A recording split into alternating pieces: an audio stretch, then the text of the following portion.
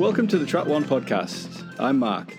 Unfortunately, my Track One crew were being held to ransom, and I could only find £2.70 down the back of the sofa, so I could only afford to release Simon. This is our podcast. We were here before mankind.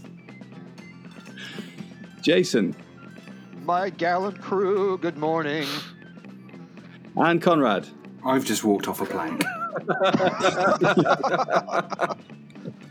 So the plan is we're going to talk about the Doctor Who special, Legend of the Sea Devils, record the conversation as a podcast, edit it, upload it to the internet where our listeners will be able to find it, then they can download it and listen to it. I just think it's very important to fully describe exactly what we're doing. Are you making some kind of point there, Mark? I think you might be making a point. Perhaps some kind of point, yeah. Some salty sea dogs aboard today. Possibly. Put the plutonic crystal in the Podbean account before you activate the geothermic current. Very important you do that, otherwise the whole thing could get lost.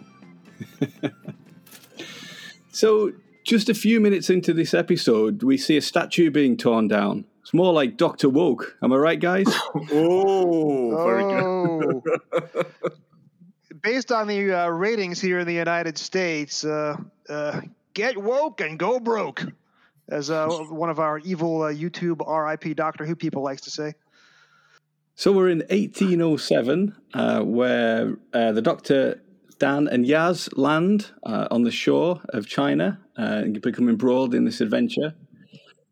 One thing I really liked at the start is the way Dan is like Yaz's companion, which I think is a good holdover from the Flux, where they spent much more time together than Dan has actually spent with the Doctor. So Yaz sort of encouraging him to dress as a pirate and so on is a nice little reintroduction to the characters for the special. What do you think? It's very interesting, isn't it, how Dan hasn't really spent very much time with the Doctor at all. They have very few scenes together again in this story. I just find it a really interesting choice because there's a good relationship between Jodie and John, I think, and they react really well and bounce really well off each other, but they just don't get much screen time together. Do you think that's why Dan doesn't know that the Doctor doesn't like violence as well? Yeah, he massacres about a dozen sea devils with one flick of his sword, and the Doctor doesn't even find out or notice or care, so it's all good, I guess. Satisfied for another episode. What I was going to say is the way that Dan dresses in the over-the-top pirate costume and has a hook on his hand reminds me very much of Steven in The Gunfighters, and that's always a very good place to start with your historical. I'm always looking for as many Gunfighters comparisons in modern-day Doctor Who as I can find, and that was the first thing it reminded me of. Steven's crazy satin cowboy jacket and pop gun pistols and hat with chin strap. Yeah, I like that, and I like that he's almost like treated like a pet. You know, the Doctor saying, telling Yaz off, did you dress Dan up like that, like he had no choice in it? I quite like that. It kind of just tells you he is kind of fairly just up for it and fairly affable and and there's a nice bit at the beginning where they're going to skim stones and stuff, and he just looks really happy that he's about to skim a stone. There's a moment of like, oh, we're going to do this.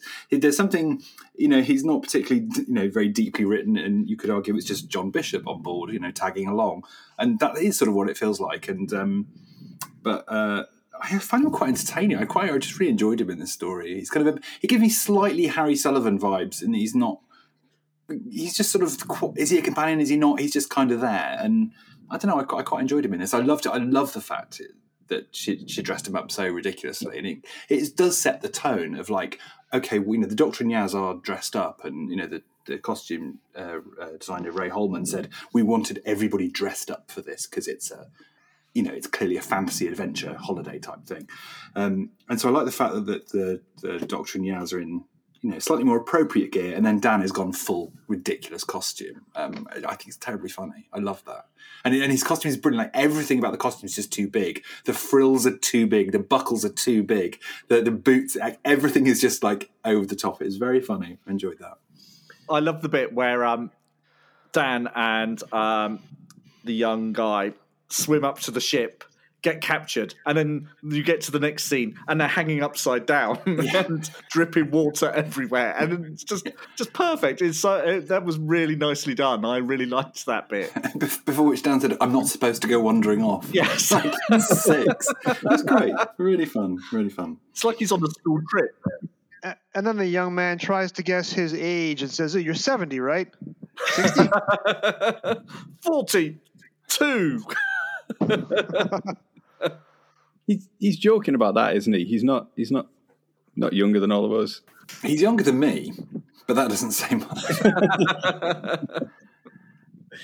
The thing that occurred to me on the second viewing was that when they land, the Doctor says that they're out by a couple of centuries. So the fact that he's dressed as a pirate and they land in a pirate adventure is just a massive coincidence. We don't know when they got dressed up. They might have landed and... It seemed like she didn't realise until they were on the shore. Okay. But yeah, I could be wrong about that. She could have already taken a reading. When they were supposed to be heading off to the Flor del Mar, weren't they? Which eventually they do go to, because that was alluded to in Eve of the Daleks as well, that was where they were heading before. So it's... so they're a couple of centuries late, not early. Yes. Mm-hmm. So it would still be times where there was pirates. Because they were going after the pirate treasure or find out what had happened to the other pirate who we do see later on, whose name has completely escaped me. Yi Hun, that's it, yes. So I think they were going to investigate that mystery, but ended up 2 centuries ahead of where they should have been. That makes sense. There you go. I've got my narrative head on. John Bishop was 54 when they recorded the episode. He wasn't no 42. I take it back. He's older than me. Older than all of us. By smidge. And I want to point out, we are all better dressed than Dan is dressed right now. We're all in casual. None of us is wearing a hook or oversized frills or a ridiculous hat. We are dressed for the occasion. Yeah. Another thing I really liked about the episode is that trip back in time that they take mid-episode. Because not that often that they do that. It reminds me a little bit of Silver Nemesis. I like that. I like it, or City of Death. I like it when mid-episode they jump in the TARDIS and visit another time to find something out.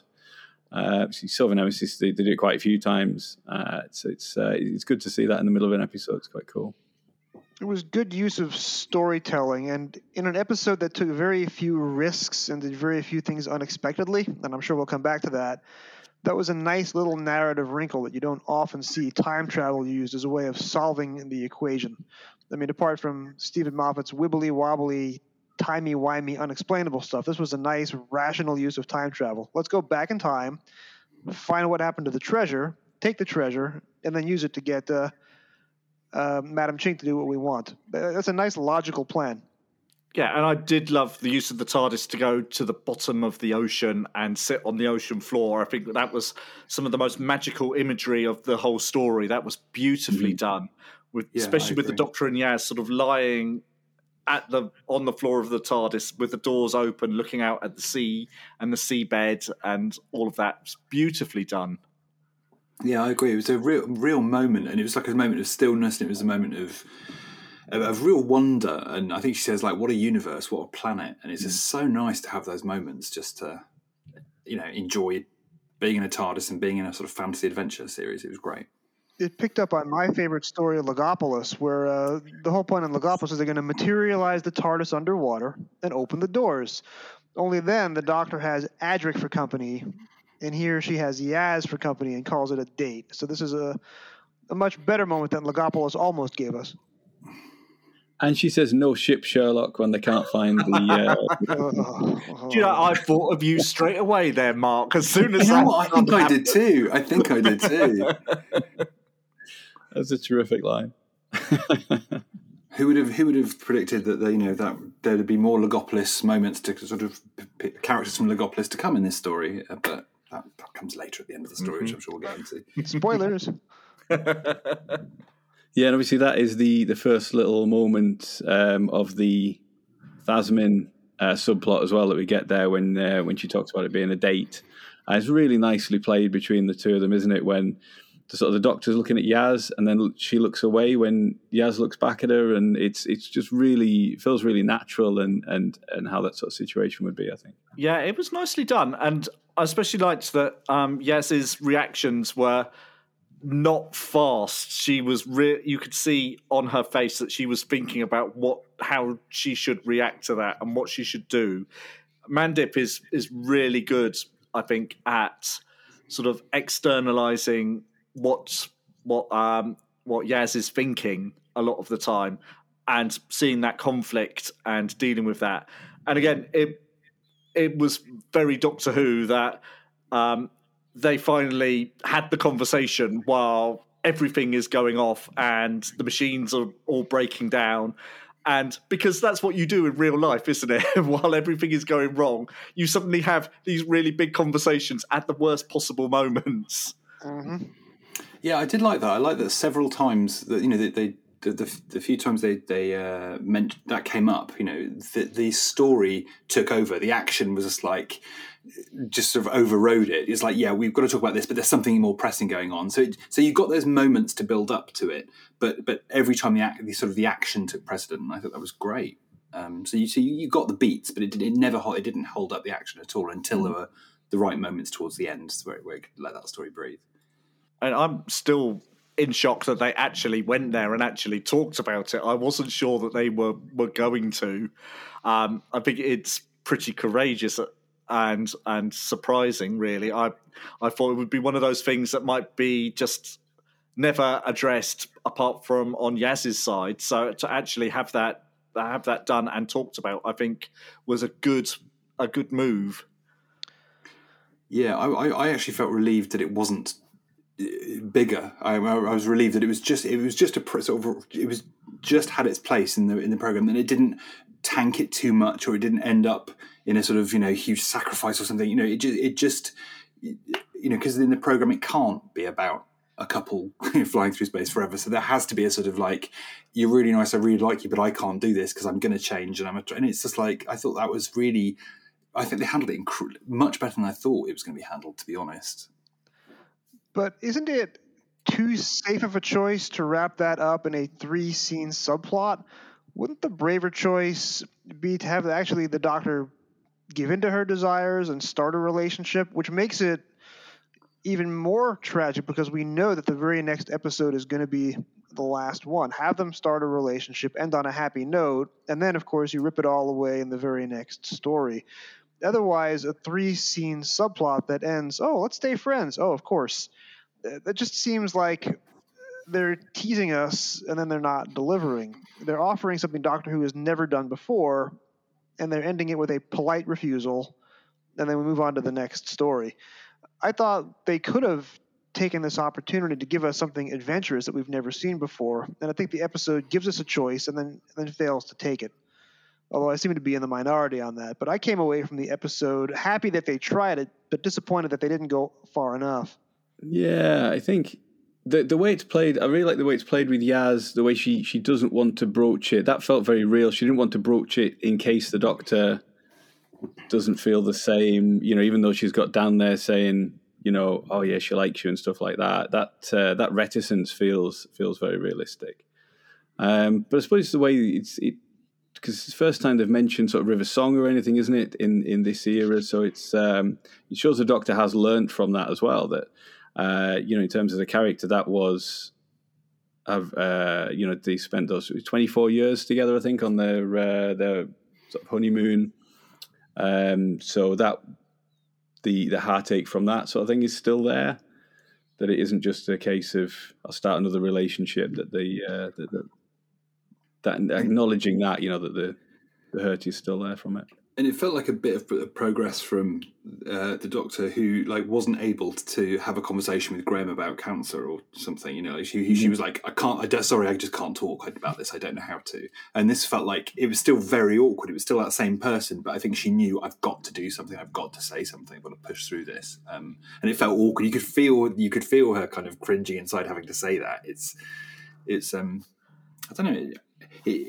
I don't know. I know what you mean, Jason, but I think also it'll be interesting to see how the next episode pans out, because Yaz and the Doctor are probably about to lose each other in very fiery circumstances. So I think that tragic split may come, but I think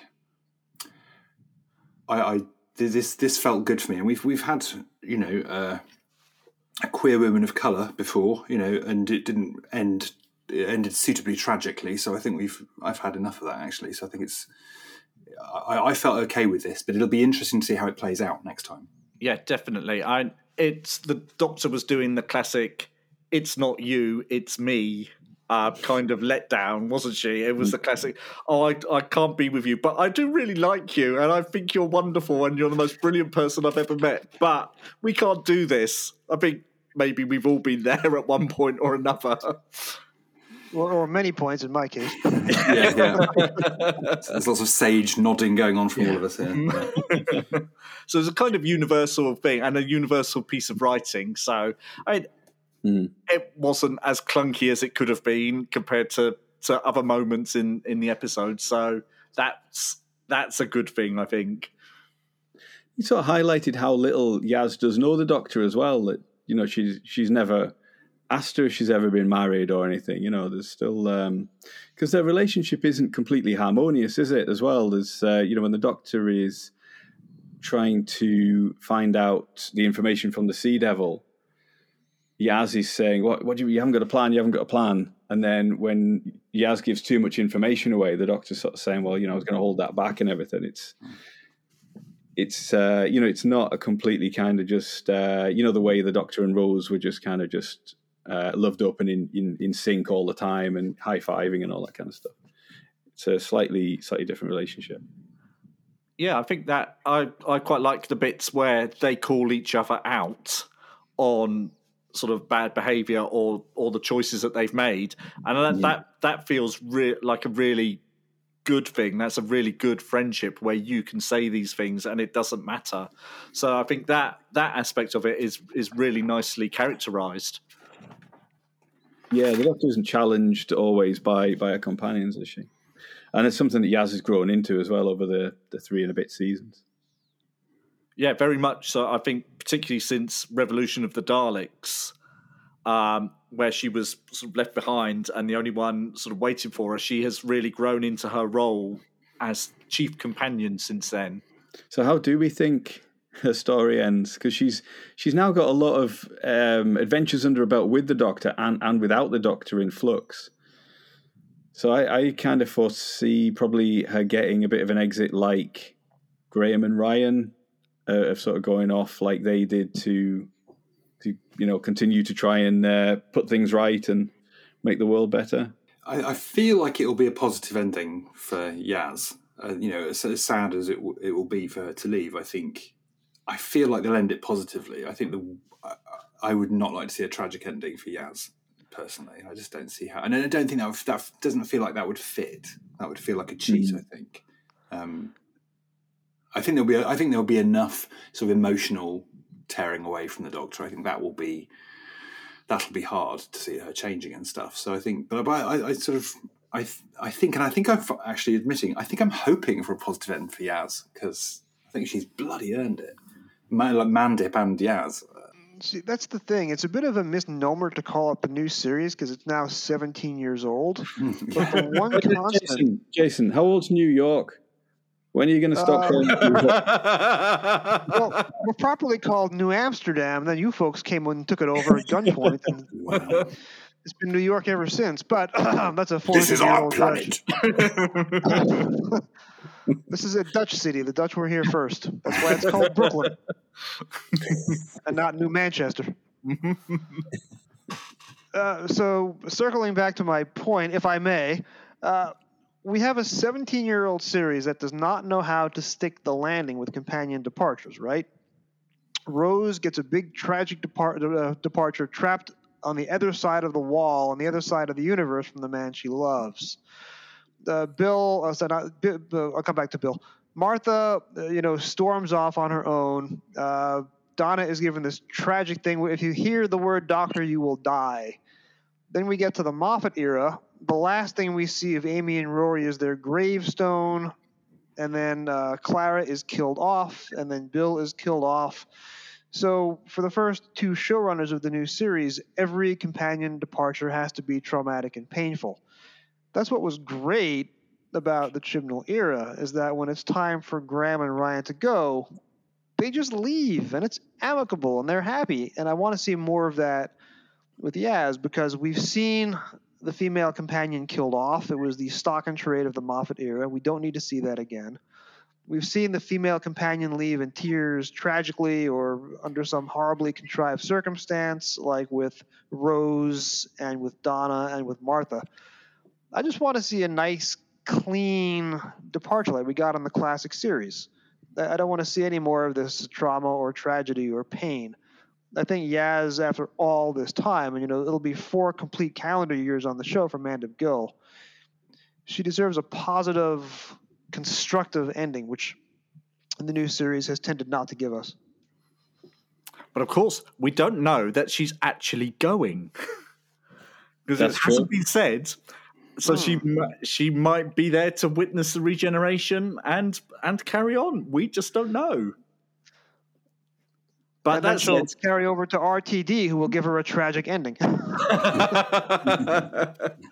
It would be fascinating to have a companion cross showrunners and cross over into a different era. I mean, we've had companions in the new series in the series. Sorry, Jason. In the series who have crossed over Doctors now. So, but it'd be really interesting to see it crossing Doctors and showrunners as well. I suspect that's probably not going to happen, but it would be. I think it would be a really interesting and different thing to happen.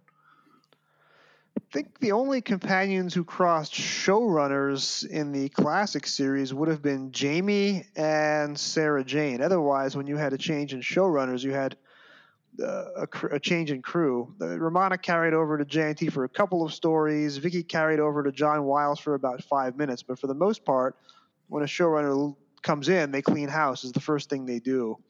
To have Yaz stick around for a full series or 2 under RTD would be very nice. I just don't see it happening. I don't know if Mandip Gill wants to give 6 years of her life to this show that's only in production 3 months out of every 15. We'll see, I suppose. Later this year. Time will tell. It always does. I suppose the difference with Yaz is she's got that sort of Rose thing of probably wanting to continue traveling with the Doctor as long as possible. So it might not be as much her choice as it was with Graham and Ryan. And I guess for Dan, it seems like him reconnecting with Di is his exit is probably kind of nicely lined up there. Yeah, which I think we could all probably see was going to be how he would go. He would go back to her. I think that was always sort of set up like that they would realise they were meant to be together and they have their happy ending. Mm-hmm. I think we're hopefully heading that way. Hope nothing bad happens to Dan. Yeah.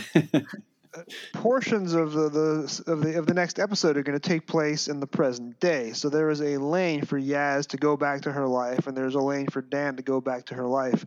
It isn't like Stephen Taylor, who's abandoned on another planet, or Romana, who's abandoned in another universe. There is a chance for these guys to go home where they're supposed to be. We know it takes place in 2022, the next episode, because of the returning characters that we get. So there's a chance for them to just go home and pick up where they left off and not be cast adrift in the middle of nowhere. Before we talk about the trailer, we should probably finish up with Legend of the Sea Devils. What's that? Legend of the Who? I thought it was a great looking episode for the most part. The Sea Devils themselves looked fantastic.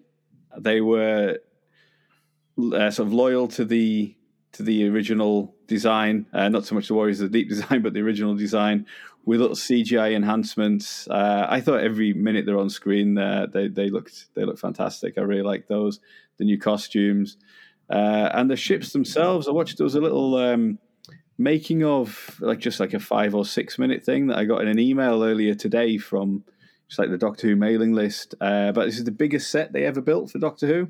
I guess they built the deck of the ship and then redressed it for Madam Ching's and the Sea Devil ship. But all of that looked great, I thought. BBC America aired those as interstitials in between commercial breaks, so there were brief bits on costumes and sets.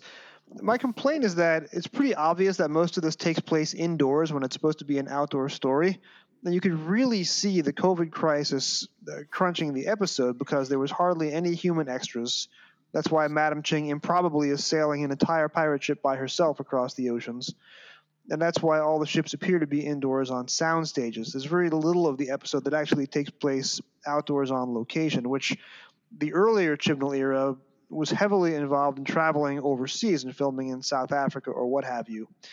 This episode looked as if it was made in the middle of a pandemic because of the lack of extras and because of the way it was all shot indoors. I think it was shot on the same production block as Flux because it was filmed July and August of 2021.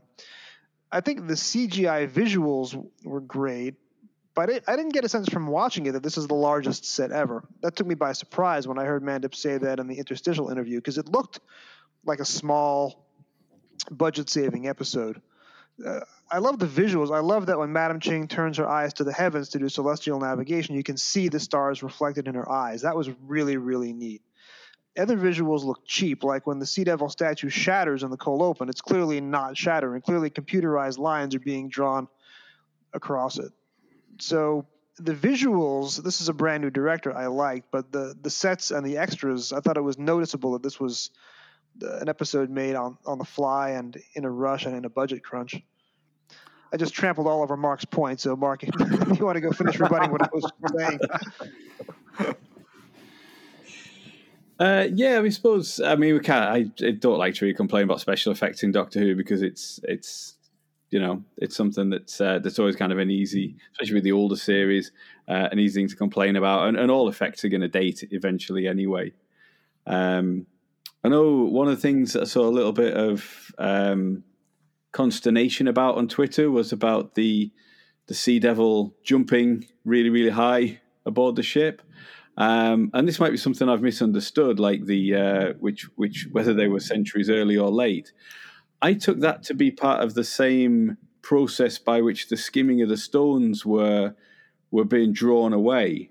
That they said it was a kinetic hypercurve. There was a localized core. I took that to mean that was the technology under the ship that made it fly. That his sword or whatever was using the same sort of thing to make him be able to jump up. That's how I read that. Oh, that makes sense. That's Wish interesting. that was mentioned on screen. They didn't explain that. They didn't explain the green mist teleporting either. Here's the thing with this. I think it's really, really interesting. I think this story was clearly made in a pandemic. I think originally there was going to be a Pirate Queen story as part of Flux, and then just through various changes they were like, oh, it's going to be one of the specials. And then he was like, oh, wait a minute, let's get some Sea Devils in here, so that creates, and then let's make it a holiday adventure special. And obviously, clearly, it's been made in a pandemic. I have to say, the effect of it being done in a pandemic may explain a lot of the, certainly the visual elements, like there not being many people around, like they couldn't shoot abroad like they normally would. So, and I can't believe it, like that market town, that's a farm in Wales, and they didn't even have any water tanks, so they just used the Cardiff Sea, which I was like, I can't believe they made that out of Wales. It didn't even occur to me any of that place was remotely sort of Wales. But I think. But back to your point, Mark, I think the moment I saw that Sea Devil leap, something happened in my head. I was like, oh, okay. And I think part of me just kind of relaxed on it and went, oh, it's fine. It's all fine. And then I just remembered, oh, this is Legend of the Sea Devils. And I think something to do with the way it's been sort of, it felt like it was it's one of those rare Doctor Who stories that probably could have done with an extra 10, 15 minutes, maybe to flesh it out.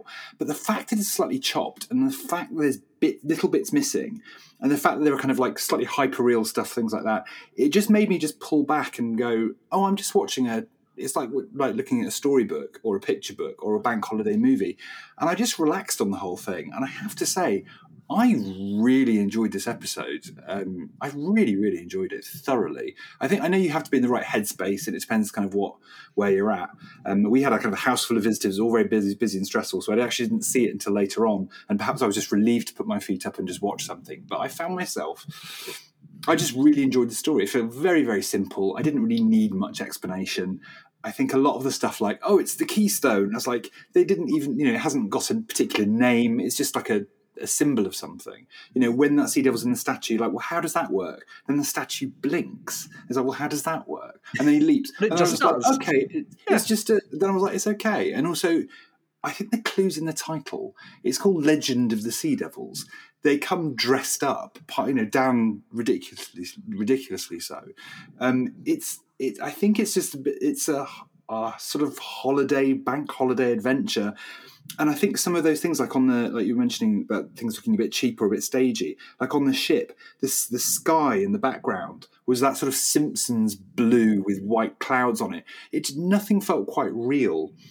And I really enjoyed that. Like, I really, really enjoyed it. And it never occurred to me that anybody wouldn't enjoy it until I made the mistake of getting onto it. I realised that I was wrong, and I didn't enjoy it at all. No, I think part of the problem with this is that it was built on, maybe not build, but everyone thought of it as a special. And so they were expecting something that wasn't going to be delivered. Whereas this is pretty much a mid-season romp. You could see this as the early Russell T Davies two-parter in one of his seasons. So like Aliens of London or Evolution of the Daleks, that kind of slightly spectacle, slightly off kind of story, a bit offbeat, a bit quirky. Bring back an old monster or whatever, and it's just fun, And I think expectations were raised because the Sea Devils are coming back, and here we go. That means it's going to be an epic story, like the Sea Devils, like Warriors of the Deep, and so expectations were higher maybe than they might have been because everyone was so excited by the trailer, and so. Actually, what we got was just something that was turn off your brain and just enjoy a really fun, exciting Doctor Who adventure and don't worry about it all too much. So I think sometimes our expectations of what Doctor Who is going to bring are higher than is actually able to be delivered. I think, to be honest, it's amazing that they made nearly 6 Sea Devils. That's quite a thing. I really loved that the Sea Devils were made like the original Sea Devils, and they were worn like a hat, and the actors were looking out of the neck, and it wasn't sort of prosthetics like the Silurian redesign. They felt like Sea Devils, and I really liked the fact that they weren't voiced by Nick Briggs, and the actor was actually doing the voice as well, and things like that. Little things like that, I think, just sort of elevated it for me. And I just, like Conrad, I just got swept along with it because it was so fast moving that you couldn't help but be swept along with what was going on. And you just, sometimes your brain just says, yeah, that's all right. I'm down with this. I can do this. Doesn't matter. Afterwards, I can spend the next 10 years trying to make sense of this plot and work out what went wrong. And we'll find out eventually whether 10 minutes was chopped out of it or not. But it's Doctor Who. Sometimes you just want a story that just takes you away from reality for 50 minutes, and that's fine. As opposed to the episode, it takes you away, which nobody wants. I want to get a chance to respond to what Sai said, because Sai made some really interesting points, and so did Conrad before that, and I've had a lot of thoughts in the same direction. We're living in the middle of spoiler culture. Right now, everything has to be an event. This leads to some tortured logic. We didn't need to have the Timeless Child. We didn't need to redefine who the Doctor is, but because you need a big end-of-year event, you need to artificially create some incredible revelation or moment of drama in order to sell your show. We went into this under that same spoiler culture expectation. It's the only Doctor Who episode between January 1st, 2022, and then whatever the BBC centenary is going to be, which is probably, I think, late September. It's the only Doctor Who story for 9.5 months. There is an epic trailer, and then there is an epic next time. So the best two things about this episode didn't take place within the episode. You have Nathan Evans, the TikTok star, is brought in to record a parody of The Weller Man. That's a minute long. It's phenomenal. I had that stuck in my head, and I was making the joke on Twitter that if you just had that song air 48 times in a row in between the opening credits and the closing credits, that's your top 10 episode right there. That'll be one of the greatest episodes of the modern era. And then you have the epic Next Time trailer, which brings back a whole bunch of returning people, some of whom we didn't expect to see. 90% of the reaction, and probably the most popular post that Mark has ever made on Twitter, had to do with the Next Time trailer rather than the episode itself. It's the only Doctor Who episode in 10 months, and it ended up being, this is fun. It's fun to watch in the moment. I'm watching it on vacation on streaming. But because of spoiler culture and its placement in this huge gap between the Christmas special and the centenary, I think the episode needed to do more than it did. You have this huge guest star in Crystal Yu playing Madam Ching. She gets a good first 20 minutes doing the Linda Barron in Enlightenment thing, swashbuckling around and being a villain. That was wonderful. Madam Ching plays no meaningful part in the resolution of the episode at all. We get the Sea Devils for the first time since 1984. And, all right, taking time off my rant, Craig Ells is a treasure. He has become a regular on the show. First, he plays Dan's mate in the Next Time trailer introducing Dan. Then he's Carvanista, who's a de facto companion. And now he's the body and voice of the lead Sea Devil.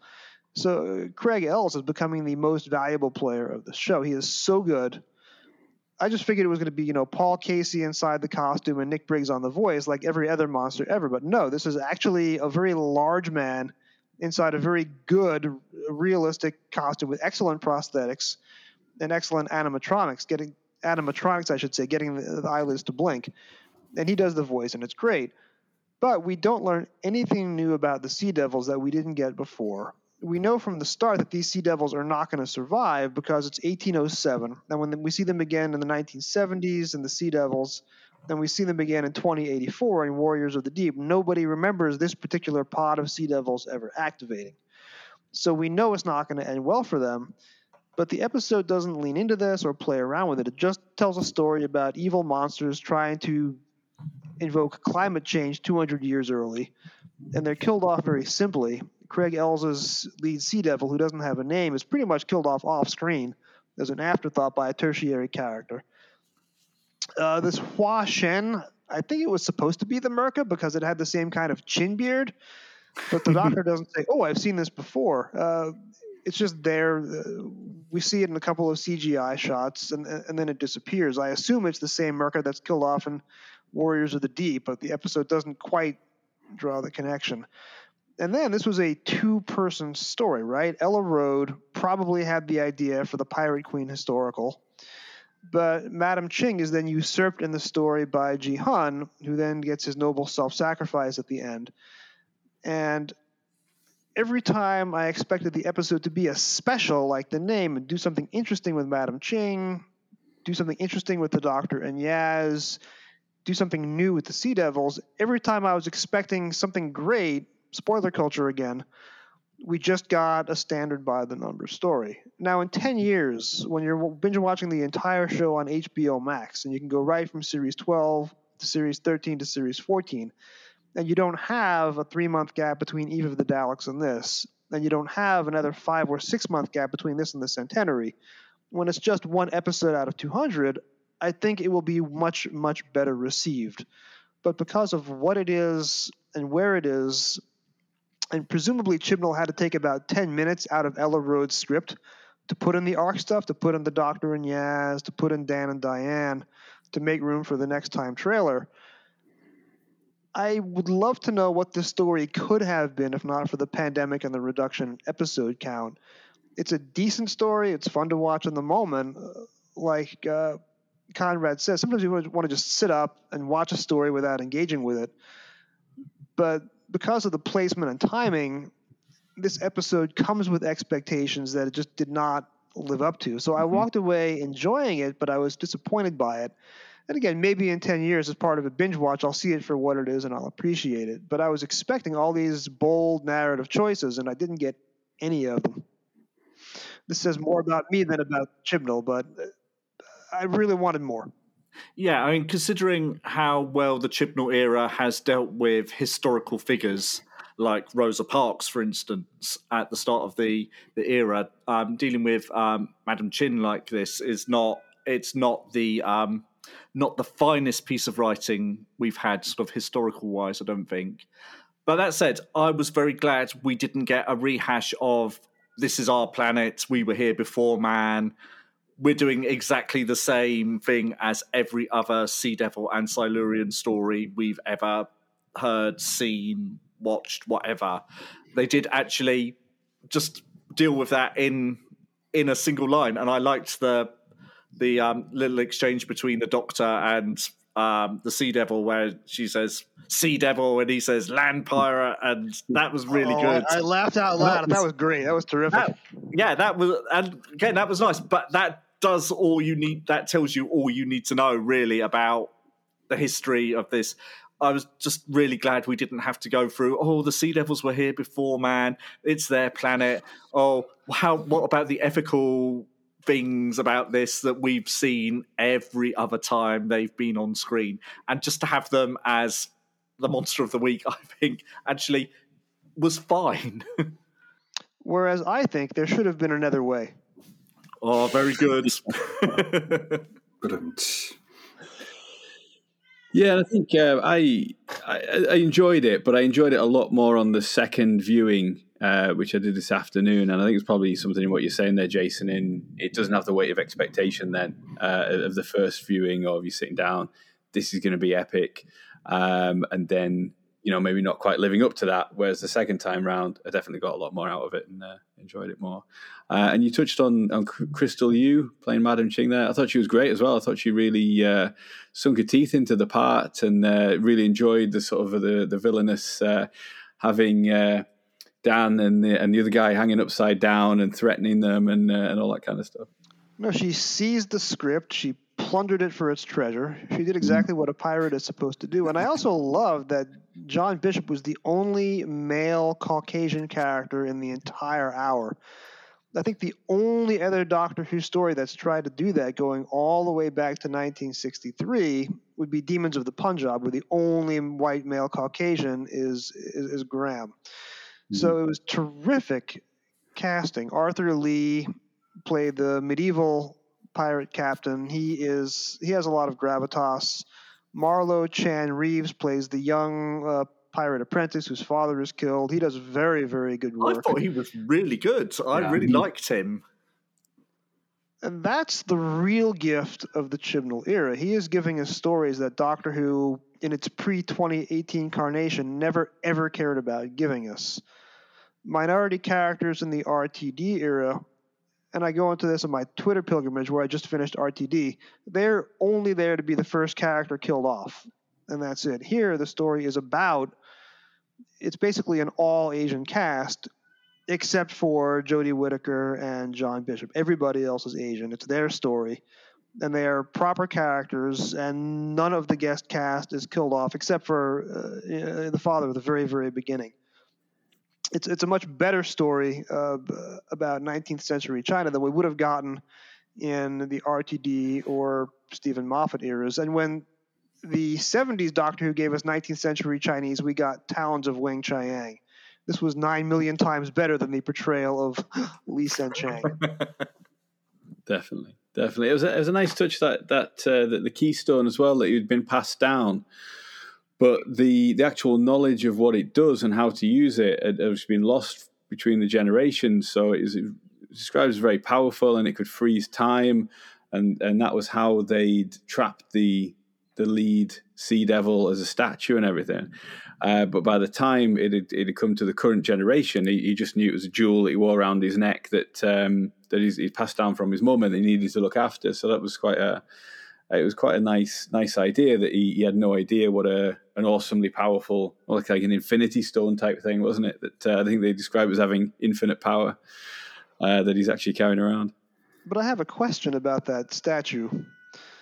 It's not just a statue of a sea devil. It's an enormous sea devil holding an adult male in his right hand aloft, who is dwarfed by the size of the sea devil. It wasn't a statue. It was an actual Craig Ells shaped statue, and it comes to life. What happens to the adult male that the sea devil is holding aloft? That's the baby Malice, just making a little comeback. Oh, of course, of course. Yeah, no, I don't know his answer. Yeah, good question. Perhaps it just fell to pieces as it fell to the ground. Perhaps that bit was actually made of stone. So some medieval Chinese sculptor adds the adult male to the actual living sea devil.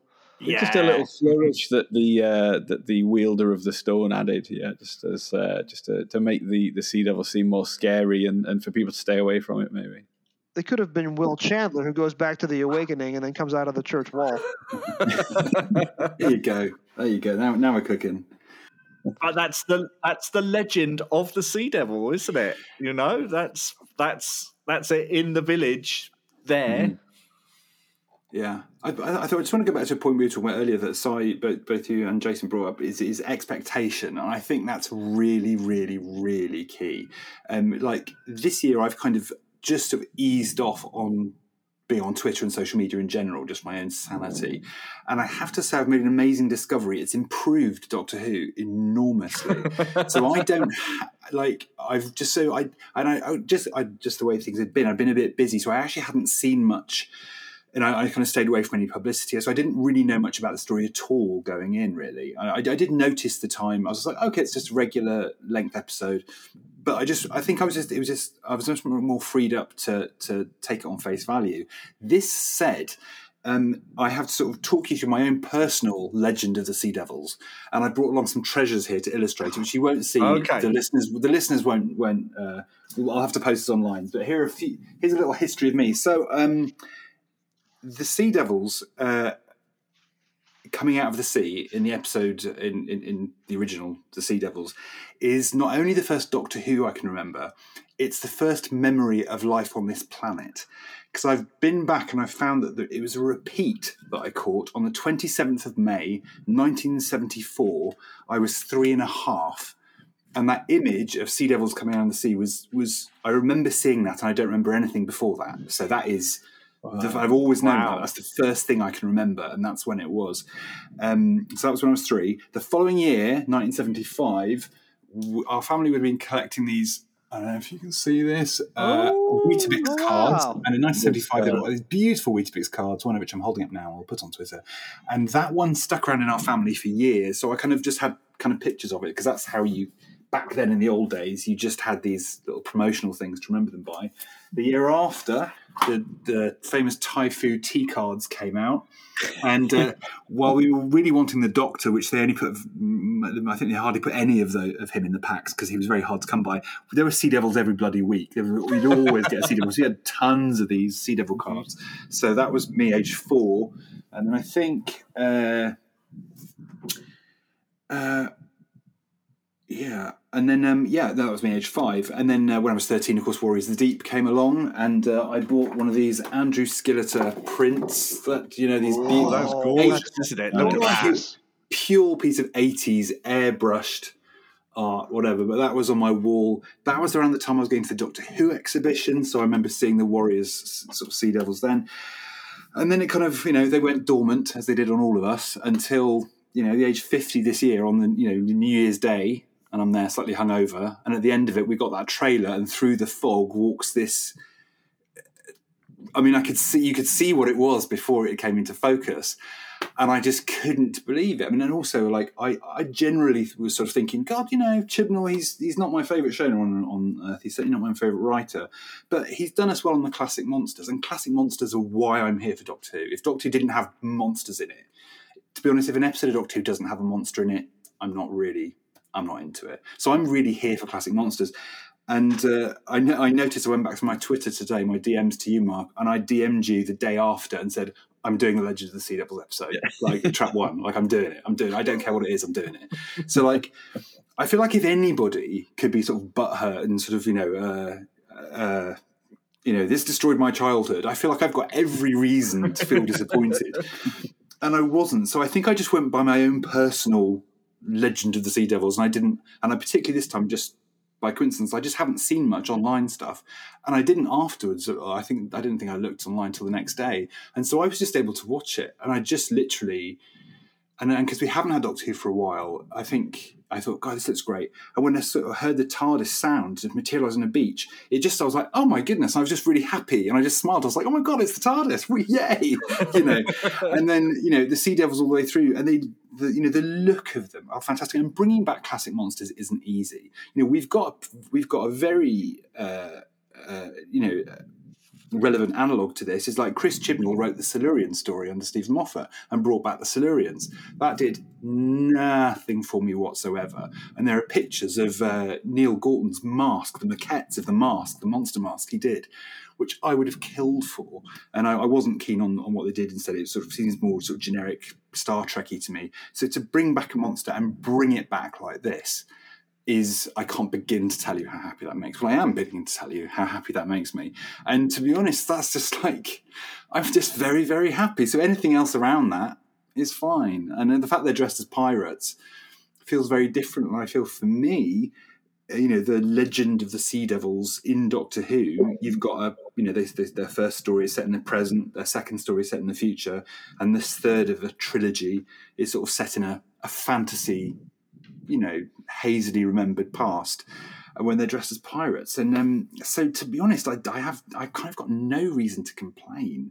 And so for me, I think that explains my love of this. And actually, I think, you're absolutely right. Like you can't deny any of those plot holes that are very, very easy to pick at this story, but I didn't even notice them at the time. Like I was aware it was kind of a pretty thinly sketched number. And I actually looked back at one of the Doctor Who magazine, and Chris Chibnall describes this episode, or his intent for this episode was big, broad fun.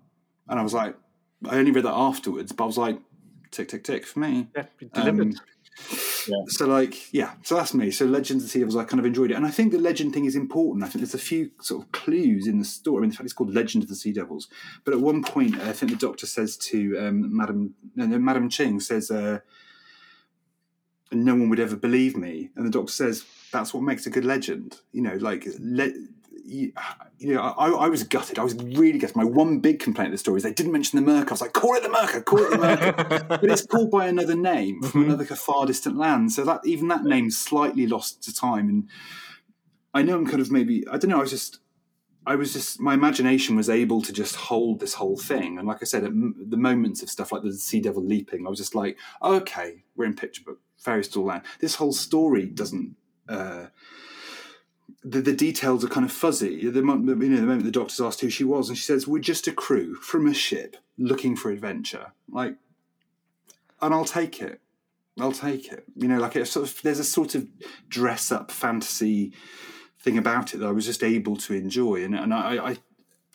But I think it is worth saying, like that since I've been off Twitter and off social media a lot more, like it really just frees you up so much more. Those voices that are sort of, you watch Doctor Who and oftentimes, and we all have this, so you're watching it and you go, oh God, that lot are going to hate this, or oh God, this lot are going to be screaming about this. And actually that starts to dial down and it makes it for a much more enjoyable experience. And it was to my great surprise, I went online and then you find like, oh my God, I hate this. And you're like, oh right, okay, it's one of these, is it? Anyway, that was a long old rant, but that's why I love Legend of the Sea Devils. I loved it. So that is a beautiful story, and it would be criminal for me to begrudge you any of that, because that is your life and that is gorgeous. I'll tell you what would help me. The novelizations involving the Sea Devils and the Silurians are probably some of the best books Doctor Who has ever given us. I've got Doctor Who literature. I've already covered the first two of those. Doctor Who and the Cave Monsters is an incredible book. As good as the Silurians is, Cave Monsters is better because it goes much more into the culture of the Silurians. The Sea Devils book is interesting. Fraser joined me on that a couple of months ago on Doctor Who literature. The Sea Devils hardly feature in the Sea Devils novelization, but Malcolm Hulke puts in so much other good stuff, including this incredible sequence in Chapter 1 when the Doctor and Jo are walking around the perimeter of the island where the Master's prison is. and the Doctor finds a poem engraved by the water, which clearly tells you that the Sea Devils have awoken and have been to this island and have committed terror before. And the poem goes, to you who tread this land, beware the justice hand, little boats like men in days of yore. They come in stealth by night, they come in broad daylight, little boats like men, beware the shore. And I was hoping for something like that, like Malcolm Hulke wrote in about 5 seconds in this 40-year-old book. I was hoping for something like that in this episode, some actual legend of the Sea Devils engraved that you see, something bad happened here hundreds of years ago. And then the novelization of Warriors of the Deep by Terrence Dicks, who is the uncle of the Silurians and Sea Devils, if not their father. He commissioned them. He gave Malcolm Hulke the idea. He adapts Warriors of the Deep, and he fixes most of the problems with the televised episodes, which I also love. If you listen to my Hamster with a Blunt Penknife on Warriors of the Deep, it's me yelling at Joe for daring to criticize the story, because I love it. But Terrence Dicks' novelization fills in the plot holes that Johnny Byrne didn't know about, and he does a much better job explaining who the Silurians and Sea Devils are. One day, somebody, hopefully Ella Road, is going to novelize Legend of the Sea Devils, and it'll come out as a target in 3 or 4 years.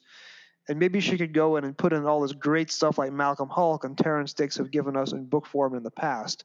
This has a potential to be an amazing novelization because we can get the real information about Madam Ching, who's a tremendous figure, which the episode really doesn't go into. It can fill in the backstory, it can fill in some more of the legend and the menace. So while I love Conrad's story, I didn't love the episode as much as he did. But when the book comes out, watch out. That could be an all-timer. You should write the book, Jason. Do it. All I can do is tell you what the book should be. I couldn't write the prose. All I can do is give you notes. And then do a podcast on it when it comes out. Just to go back to what you're saying, Conrad, about the Weetabix cards, it's funny because this is in Doctor Who magazine. If you've got the current Doctor Who magazine on page 27, but it's also in the featurette that we mentioned, which I'll put a link to in the show notes.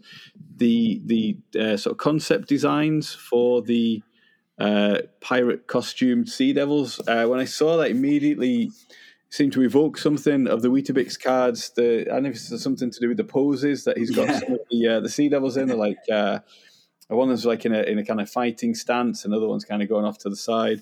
Really remind me of that as well. So it's as though that was maybe an inspiration. Yeah, and they put a bit of netting. I know, Ray Holman put a little bit of netting. That was super. Yeah, that was great. Just that little kiss to the past. And lovely. Also the scream when the Sea Devil gets whatever. There's that scream, and that just went right through me. I mean, that's love. That's what that is. That's love. You know, whether it was a sound designer or somebody just went, let's get that little thing. And, you know, me way back being 3, I can't remember that scream specifically, but it's in that, it's then to bring that all the way from that, all the way to now, I think. And also, I'm getting really soppy in my old age here, but like, I just think like the way the world is going, and we've all been through the last 2 years and it's been a journey, but if you look at the way the BBC is going and the way entertainment is going, and there seems to be a lot less money, and it just seems you just get, you know, things cost, there's just less and less money, and you just get, what you're getting is less and less. I think I just felt very, very grateful to be getting this. And, I think, you know, there's a lot of, we've all got various reservations about, you know, Chris Chibnall and his era and stuff. And, you know, good news, we're only an hour away in Doctor Who terms from a completely new thing. And it'll be under Russell, you're going to get something more confident, more sort of full throttle, more contemporary, more sophisticated, more edgy. But it will also come with, you know, big Sony money, and he's hinted at a sort of Marvel multiverse style stuff. So, you know, good news, it's all going to change radically. But I just felt while we still got a BBC, I can't believe there's a TARDIS. I can't believe there's the Sea Devils. I felt very, very grateful for this little bubble in time. No, and this is, like Jason said, we've had 17 years of Doctor Who. We may not have had Doctor Who every year, but Doctor Who is back, has lasted as long. So we're at the last year of Tom Baker here, guys, really? Which is just incredible. So, I mean, that's just phenomenal. I don't think any of us really expected when it came back that we would still be here this far on. I think we all kind of hoped that maybe we'd get a few years and it'd be popular and we'd have a few more episodes to talk about. But to be here 17 years on from when we had we met Rose and all of that is spectacular and wonderful. And in today's TV era, that is something to be celebrated and something to be really grateful to the BBC for as fans. I think sometimes we forget, we take it for granted that as fans that Doctor Who's going to come back and we know how wonderful it is. But actually, I think even the BBC now realise how wonderful it is. And the fact that when they are cash starved, they are putting all this money into Doctor Who is something for us, I think, to be proud of from them. We wouldn't have got that in the 80s. And I think Chris Chibnall has said that, we're lucky we got any of this. It could have ended his era. He wasn't going to do it, was he? It could have ended with Series 12. So all of this is bonus. It's up for a time. And the thing that you touched on there, Conrad, that I do really like about Chris Chibnall, when you said, we're just a crew, we're looking for adventure, or we're sorting out fair play through the universe. That I'd far rather have that than those elevator pitches of I'm the Doctor, I'm 900 years old, I'm from this planet. Those they seem to be written for the trailer or for clip shows, and it's just so unnatural and so unlike the Doctor that you kind of grew up with, who was just an enigmatic stranger who arrived and helped out and then would slip away at the end of the adventure without too many goodbyes. That's the kind of the default Doctor that I've got in my mind, and those big bombastic speeches don't really fit, and I like that reset for the character that's coming with. That's why I've liked Jodie's Doctor so much. Unexpectedly, I wasn't expecting to go into this era liking her Doctor, but I love that it's like she's a Doctor from the past and she's not full of herself. She doesn't always actually believe in herself and the legend, so she doesn't state it, and she is just there enjoying the adventure and enjoying the day-to-day and living in the moment, and that's great. That's great. You can easily be swept up with that, I think. This, though, is a great moment to segue to the next time trailer, because the next episode is going to have, you're almost sure that it's going to have the pocket watch that contains all of the Doctor's memories going back well beyond Unearthly Child. And it's going to bring back the Master, who has been this Doctor's evil spirit guide. Half of Timeless Children is Sacha Dhawan telling the Doctor who she is because she doesn't remember. In the next time trailer, you're getting two companions, both from the 1980s, who are coming back. And I thought, when Kate Stewart was shown briefly, I thought that was Sarah Sutton. I thought, oh, great, we're getting Nyssa back. But no, it's just Kate Stewart again. So the next episode is going to have tons and tons and tons and tons of continuity and possibly another spoiler culture explanation of who the Doctor really is via that pocket watch. So as great as Jodie has been as the small, non-bombastic opposite of David Tennant Doctor, what is the potential of the next time trailer to change all that and give us David Tennant Mark II? I am the Doctor, and I'm a Time Lord from the planet Gallifrey, but I'm also the Timeless Child, and I have thousands of lives and memories in this pocket watch, and I'm not going to show you in a montage while the music swells. What do we think? Well, I think the next time trailer was just wow. You could probably hear my screams in New York, to be honest. After that was phenomenal. I think we haven't seen the regeneration. Everyone is saying it's regeneration. I think that's the pocket watch energy flooding the Doctor. I don't think they will show the regeneration in the next time trailer. However, even though we know, I think that is that. But oh my God, it's Tegan! And oh my God, it's Ace! Oh my God! I don't remember. I made some kind of inarticulate cry, especially when I saw Ace, who's my first companion I saw on TV watching back in the 80s. And my wife was in the other room and she went, "What's wrong?" What understand, don't worry. See, I was on vacation in Florida, and it took me hours after the episode aired. I had to watch it via DVR on a Sling account because we taped it off of BBC America, and I had to watch it on streaming and buffering off of a remote DVR hours later. All these emails were coming into my inbox from the BBC talking about the Next Time trailer. I didn't open them. All these posts were getting pushed to my phone from Twitter. I didn't open the notifications. I didn't go on Facebook. The only one that I opened was Sai's message to this Twitter chat group here planning this episode. I'm like, I haven't seen it yet. Don't say a word. And I am amazed that I managed. If the episode aired about 2 or 3 o'clock East Coast time in the U.S., I didn't press play until about 11:30 down in Florida. Because of trouble buffering in our hotel, it took me about 90 minutes to get through the hour. I am amazed that it wasn't spoiled for me. So my reaction when I heard Janet Fielding's voice was completely genuine. I didn't know at all. I didn't have a clue. I was fortunate that I didn't open any of these push notifications. So I was just ecstatic. And then, I haven't seen the Doctor in 40 years. Then you get Ace going, well, I haven't seen him in 30 years. And then the very next shot is Gemma Redgrave. I thought that was Sarah Sutton. So I was on cloud 10, not just cloud 9. Alas, it was not Sarah Sutton. It was somebody else.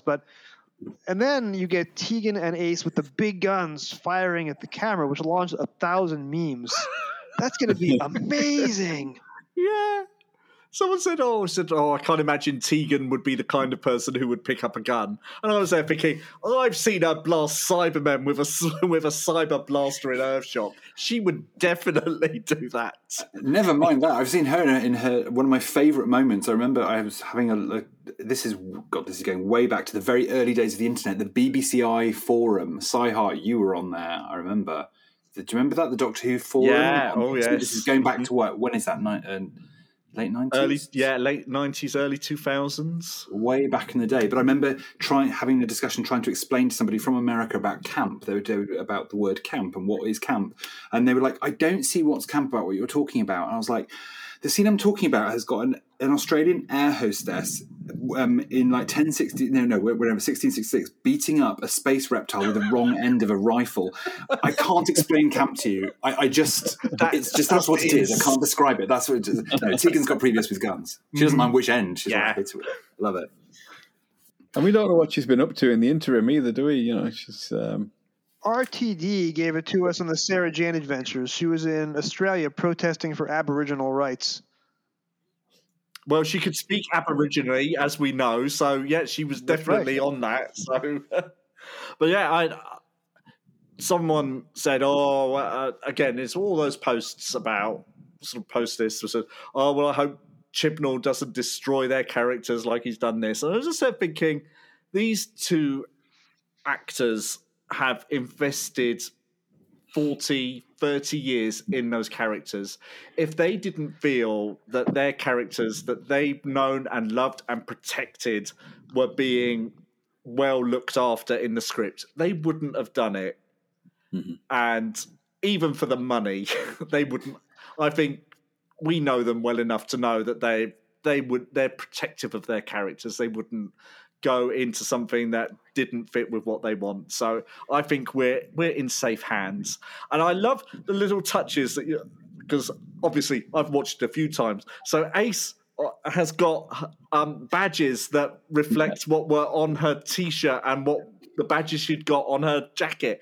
And Tegan is wearing a lilac blouse under her lovely new jacket, like her air hostess thing. It's just those little touches that think, yes, everyone knows what they're doing here, don't they? There appears to be a shot on the trailer of Ace in her bomber jacket attacking a Dalek with a baseball bat. If you freeze the trailer frame by frame, that's in there. Oh, I didn't see that. But they've continued to play these characters for Big Finish as well. So, like you say, Simon, they know these characters inside out. They are going to be protective of them, and they can, presumably easily slip back into them as well, which is to be, really fantastic, and a jam-packed special as well with Dalek, Cybermen, the Master. Still hasn't grown a goatee, but maybe is that a Shad as well, or is it a new creation? It's difficult to know. So. Yeah, it's going to be interesting. And Vinda is back as well. That's right. Mhm. And probably lots of other characters that we haven't even seen yet. Chibnall is very good about giving us one spoiler to hide another one. So there's got to be some big revelation that we don't even know is going to happen, that will happen. Some other returning character or concept. Yeah, I think and also a lot going back just briefly to this thing about expectation as well. I think as we're now at the end of this sort of era, I feel like I've got a fairly good handle on Chris Chibnall's strengths and weaknesses. I think clunky dialogue, particularly with exposition, is not his strong point. And overall as a showrunner, he's a bit too vanilla for me, I think. And endings and sticking the landings not been a strong point. But positives, have been, like you said, the sort of diversity of the writing and subject matter has been off the scale. Classic Monsters is obviously very, very much my jam. But I think the surprises, I look back to from the word go, since when the new Doctor revealed it was a woman, it was Jodie. And then right through to the Master in Spyfall, through to the Sea Devils at the end of this, and now Ace and Tegan. Like the surprises have been unbelievable. I wasn't expecting more incarnation of the Doctor that we didn't know about. Oh, there we go. Yeah. I'm sure we're going to see again. And again, that was the classic thing in Fugitive of the Jadoon, wasn't it? Where he announced the Jadoon are coming back to hide Captain Jack, to hide the reveal of the Doctor. So you get something, but there are two other things hidden underneath that you really don't see coming at all. A bit of a long wait, unfortunately. You say it's going to be sort of 5 or 6 months until we see this episode. But lots of other Doctor Who stuff coming up that we're going to cover on the podcast. Anything each of you particularly looking forward to? I'm looking forward to the new Target books, which are coming this summer. Those are going to be good. And I think, Mark, next time we're talking about Hornet's Nest, aren't we? Yes, looking forward to that one. I'm re-listening to that at the moment. I just absolutely love those stories. There's no Doctor Who like those. That's right. I'm looking forward to the Dalek movie re-releases in the summer. Looking forward to a trip to the cinema, a bit of double bill action with those. Can't wait for that. Mark, there's when he said double bill, Mark, that's your cue, Mark. You got a joke, right? You got a joke ready and you're waiting for the double bill comment. Yeah. They recast him as Peter Cushing. It isn't double bill at all. Yeah. Unbelievable. Jason gets the back to second most sanity. popular tweet of the year, isn't it, Mark? How about you, Jason? What are you looking forward to this year? I've got 3 episodes of Trap One coming up that are in search of recording dates. I've got Galaxy 4, the Blu-ray, which released in the States. I watched episodes 1 and 2 before my vacation. Hopefully we'll watch 3 and 4 in the next few days before I go back to work. I have an episode in the works about Warriors of the Deep, because we recently had the release of the Warriors of the Deep toys. So I'm short one person on the recording for that, but we're searching out a replacement. And then I also have a 40th anniversary perspective, which is in pre-production. I'm still looking to fill out the panel for that, for Peter Davison's first year, season 19, because that was between January and March 2022. So we're just past the 40th anniversary of Peter Davison's first season finale. So those are all 3 Trap Ones that I have coming up. Doctor Who Literature continues on its weekly schedule. Episode 23, Genesis of the Daleks, is going to record tomorrow with one of you 3 fine gentlemen. I won't say who, and that airs on Sunday. And then the other 2 of you are also coming up with me very, very soon on recordings. So the Doctor Who Literature has done very well to use the Trap One stable to find its guests, and that makes the show that much better, because God knows you don't want to hear me talking for 90 minutes. So more of you guys and less of me is a very good thing for Doctor Who Literature. It's got to be said, Jason, I'm really enjoying those, I have to say. I'm not the world's most well-read person, but I have to say I really, really enjoy this podcast, Doctor Who Literature. Highly recommended. I definitely appreciate your support. Can we get links to the Sea Devils and Warriors of the Deep episodes in the show notes or something as well? Absolutely. Definitely. As you said, Sam, really looking forward to the Hornet's Nest episode, and hopefully we'll have a nice surprise in that one for the listeners. Yeah, we should do. Also, looking forward to Mind of the Hodiak, which recently released from Big Finish, and is Russell T Davies's first Doctor Who story. Looking forward to covering that in anticipation of his brand new Doctor Who stories that will be coming up. So that should be an interesting one too. Well, gentlemen, I wish this podcast would go on forever. Can't we just live in the moment, Mark? But the time has come, so thank you very much for joining me, and thank you very much for listening at home. We'll see you next time. Goodbye. Bye. Goodbye. Thanks so much for having me on, guys. This was a blast to talk about. I apologize if I trample over an episode that everyone else loved. I liked it, and again, when the book comes out, please send me a galley proof. I'm very excited to read the novelization. Have a great night.